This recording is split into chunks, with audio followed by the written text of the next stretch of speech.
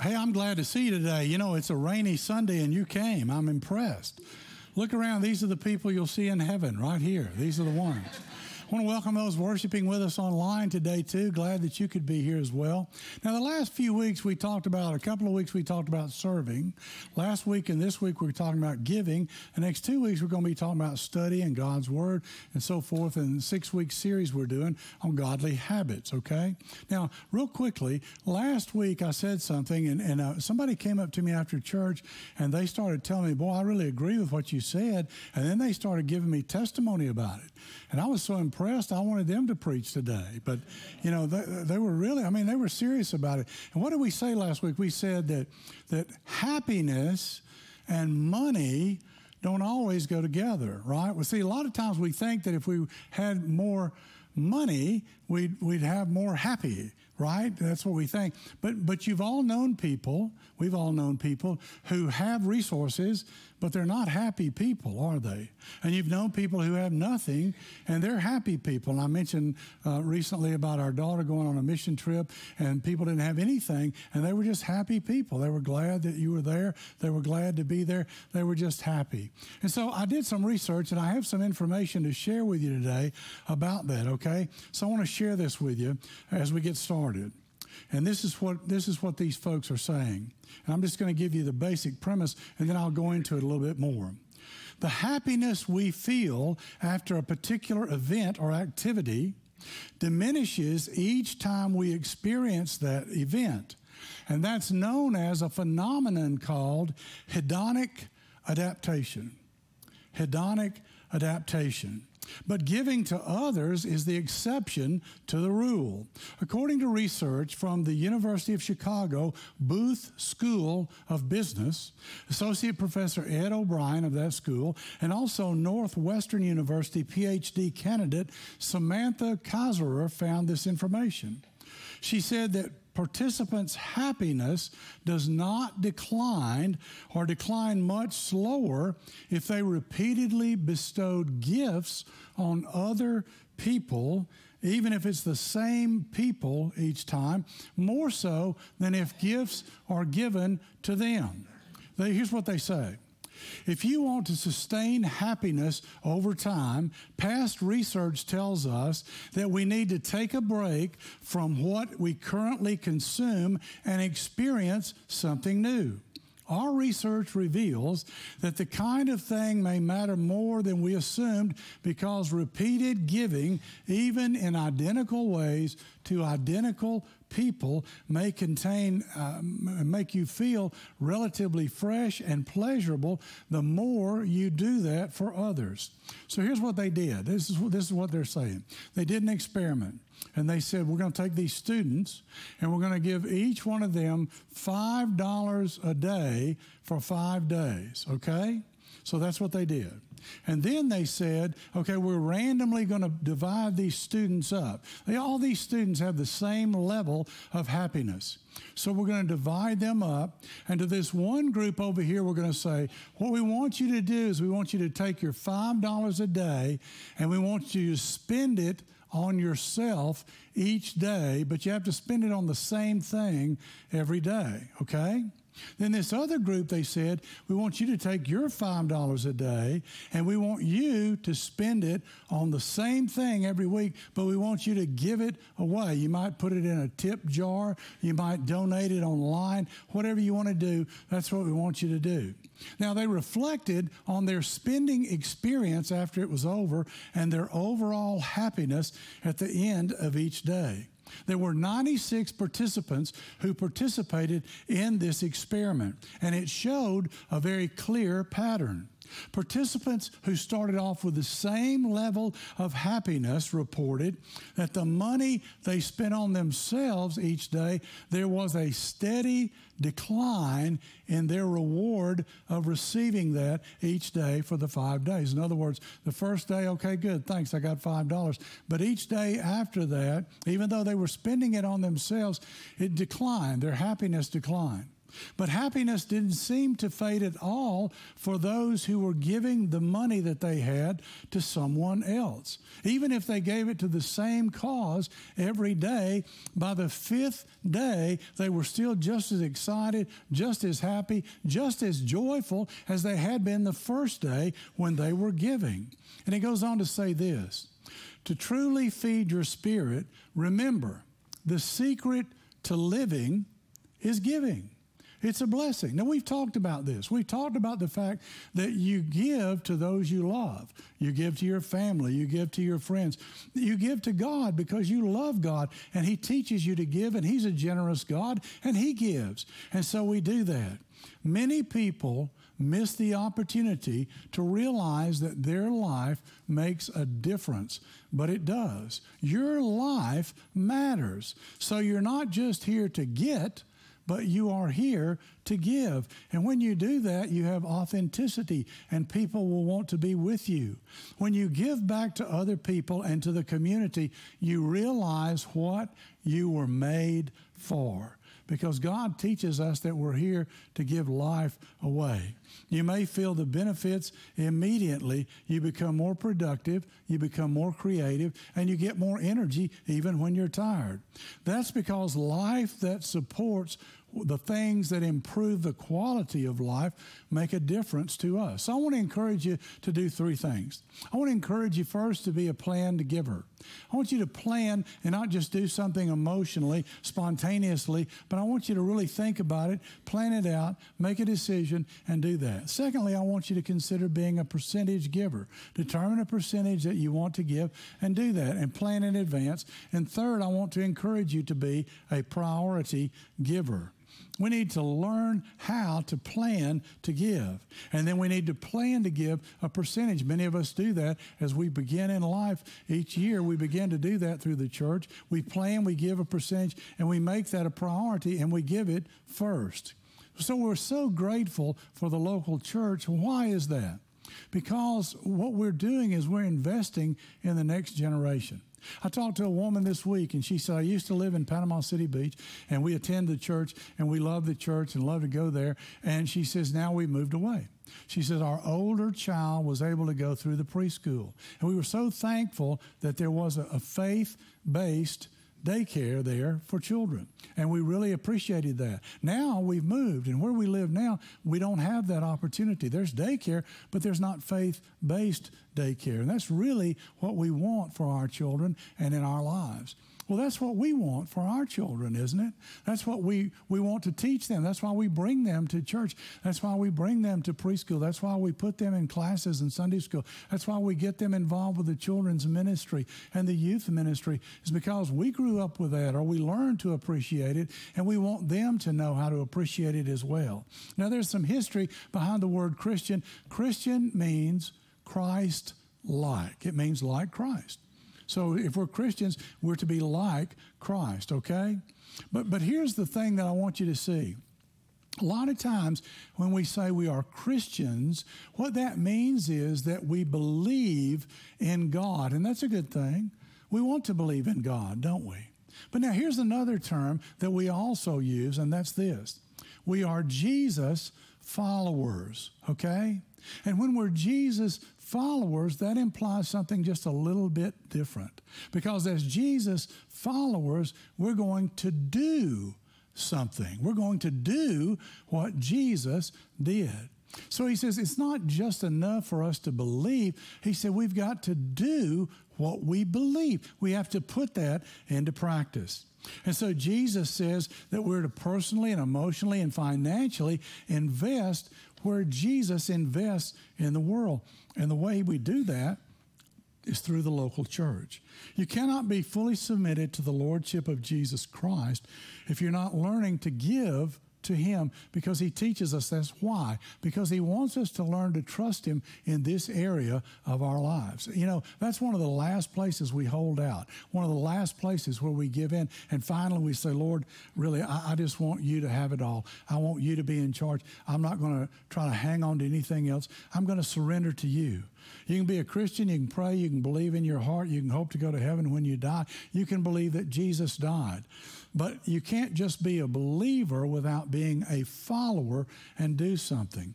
So to make it personal, the evidence that we look at, how do I test where my faith really is? It's in what I spend and the way I spend it.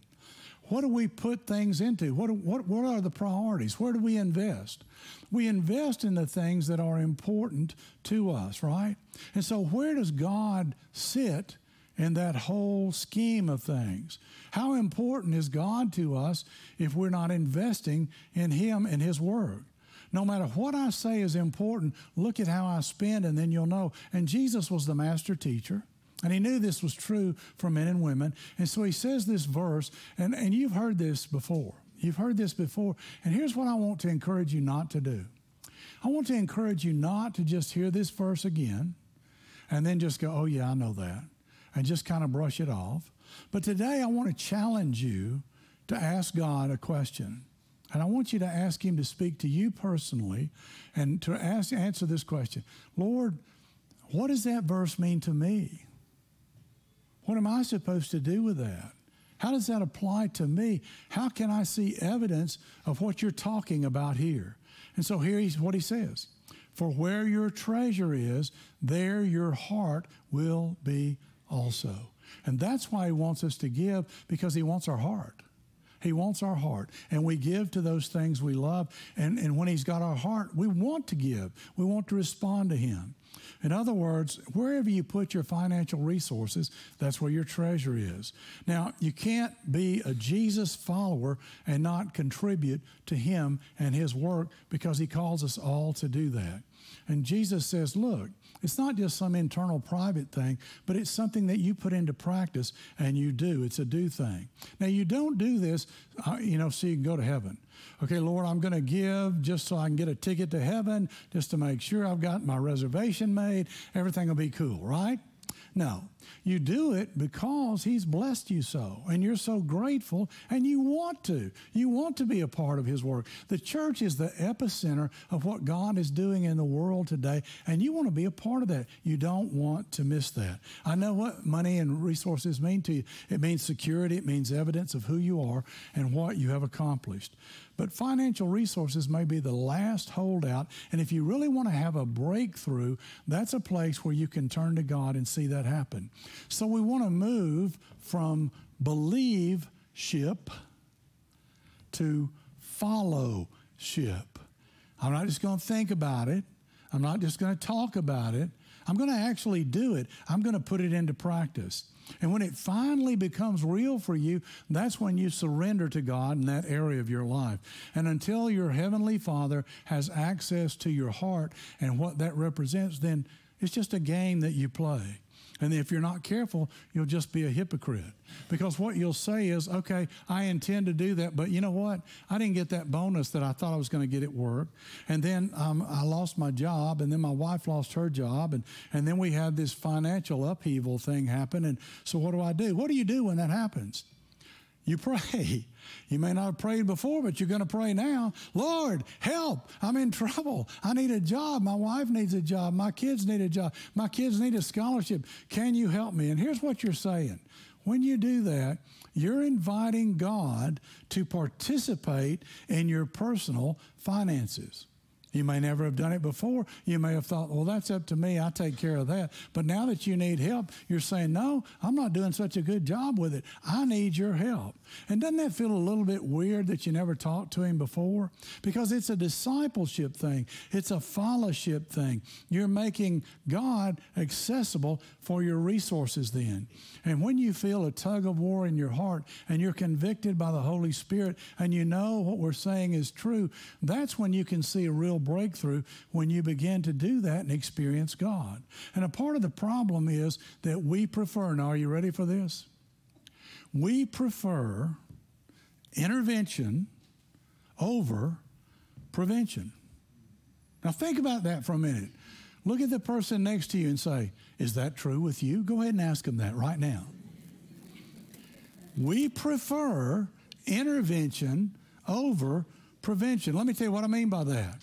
We don't take care of our health. We get in bad shape.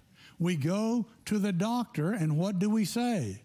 Give me a pill. Give me a shot. I'm not in good health. I want you to intervene in my life and help me. Don't we say that? Yeah, take care of this quickly. Do it now. I've got stuff to do, right? And then what happens is that the doctor says, well, you know, that what you can do, that's so intervention's okay, but really prevention is better. And we say, la, la, la, la, la, la, la, la, la, because that sounds like diet and exercise, and we don't want to go there, okay? We want to go with intervention, not prevention, okay? Amen. Amen. Hey. Or in our marriage, we work too much and we don't see our spouse and we're not at home like we ought to be and we don't take care of business there. And then all of a sudden, what happens? We have to have intervention. And we either go or we are made to go to a counselor. And the counselor may do an intervention with us because when we get there, they say, you know, you're not taking care of business. You got to deal with this. And so, you know, and we say, well, just give us a quick fix. No, it doesn't work that way. Or our children. We're working too much. We don't have time. Our children are active and busy, but they need us. They need our attention. They need our involvement, and we're just getting too tied up. And then what happens is we have to have an intervention. We have to have counseling. Or maybe it's financial planning. Maybe it's not practicing sound financial principles, and so we have to go see a debt consolidator or a financial counselor. Or we have to call the church and say, help, help, I need help. I ran out of a month before I ran out of money here, you know. I'm in trouble, I can't do it. Or money before I ran out of month. And so we're looking for help there, and we're looking for intervention. Now here's what I want you to see. We would rather solve a problem than prevent a problem. Now, that doesn't make sense, but that's what we do. Let me give you an example of that. Would you rather be cured of a disease or avoid the disease altogether? Okay, you're going to have cancer. Would you rather take it and deal with it and address it, or would you rather skip it? No, you want to avoid it. So why don't we do that with everything else? Why don't we use prevention instead of intervention? Because prevention is better than intervention. Amen? Amen? Now, let me tell you something. I told you that for a purpose. Intervention giving is what most Americans do. But I want you to be better than most Americans. Intervention giving is emotional. I see a need and I respond. Prevention giving is actually superior. Because prevention giving, listen, prevents things. Well, duh. Yeah, but it works that way. It prevents things. And why am I talking to you about that today? Because systematic giving, planned giving, is something we do because we're committed to the next generation. We want to be a blessing to them. We want to help them. Because who did that for us? The previous generation. They provided for us and they blessed us. A great church is where people who love Jesus ensure that the next generation loves Jesus too. And when you give to that kind of church, that is preventative giving. That's why it's superior, because it prevents. Now think about it. What do we want to try to prevent? Well, we'd like to try to prevent divorce and poverty and drug abuse and child abuse and spouse abuse. And so what do we offer? We offer things like Celebrate Recovery and divorce care and grief share and life groups and discipleship classes and counseling through preventative giving. Let me just say to you, you don't know how much heartbreak has been avoided by your preventative giving that blesses somebody else. Because you've been so faithful, you're blessing someone else, and they're grateful for it, okay?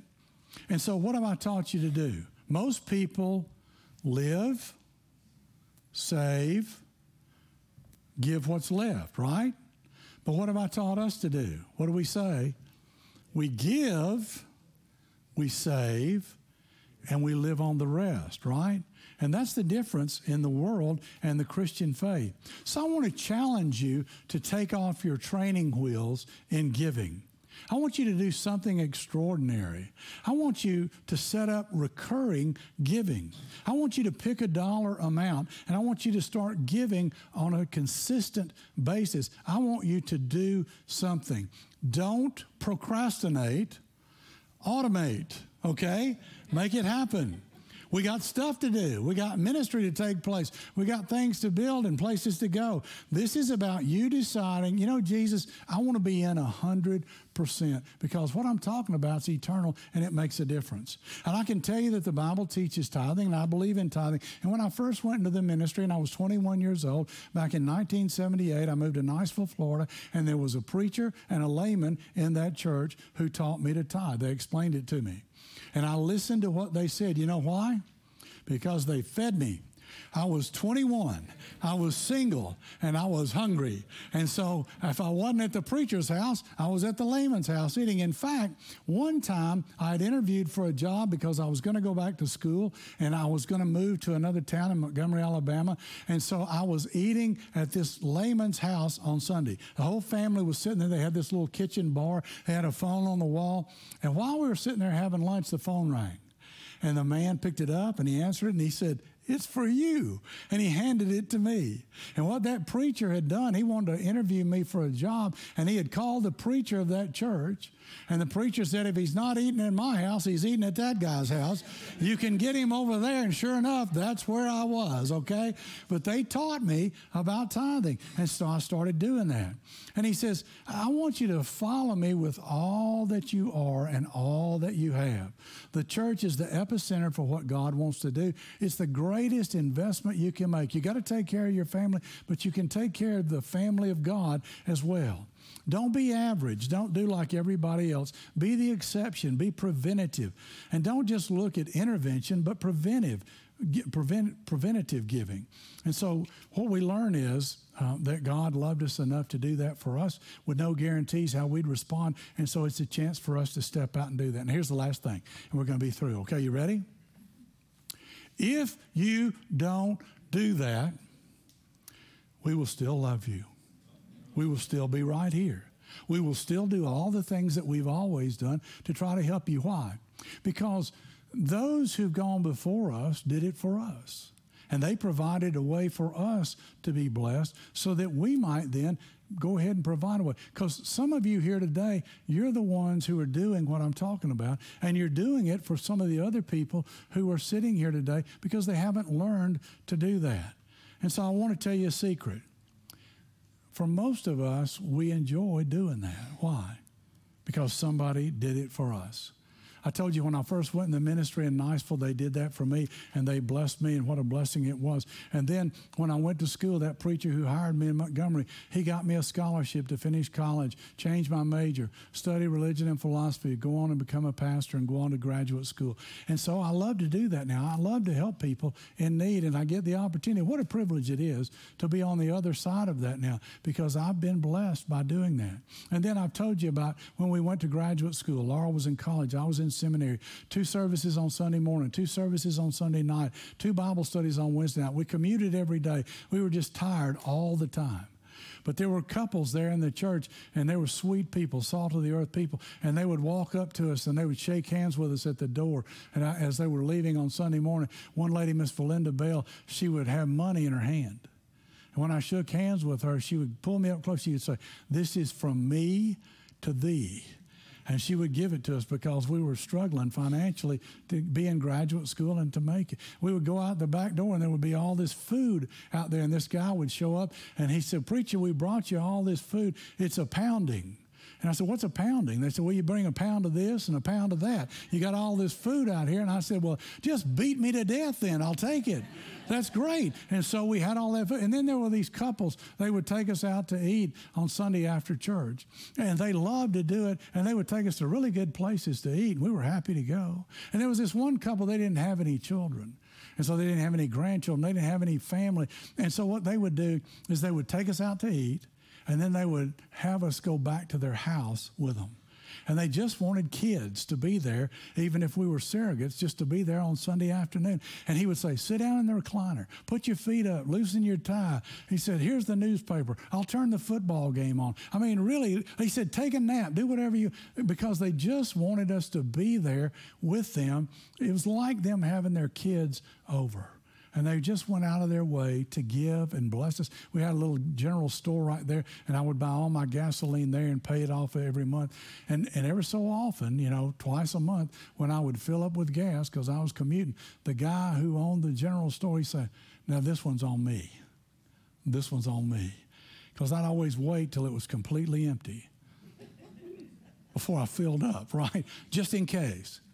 But you know, they were such a blessing, and it is a blessing. And so when we give and we support, then we're blessing other people. And our Heavenly Father has access to our heart, and that's what he wants to begin with. Amen? Let's pray. Father, we're just so grateful that you teach us what to do. We pray that we'll put it into practice. We'll live by what you say. Now, we won't just think about it, and we won't just talk about it, but we'll actually do it. And Lord, we thank you for the privilege of being a part of something that is eternal. Kingdom work that makes a difference in where people spend eternity. It's a privilege, and we're grateful for it. We all pray this in Jesus' name. And all God's children said,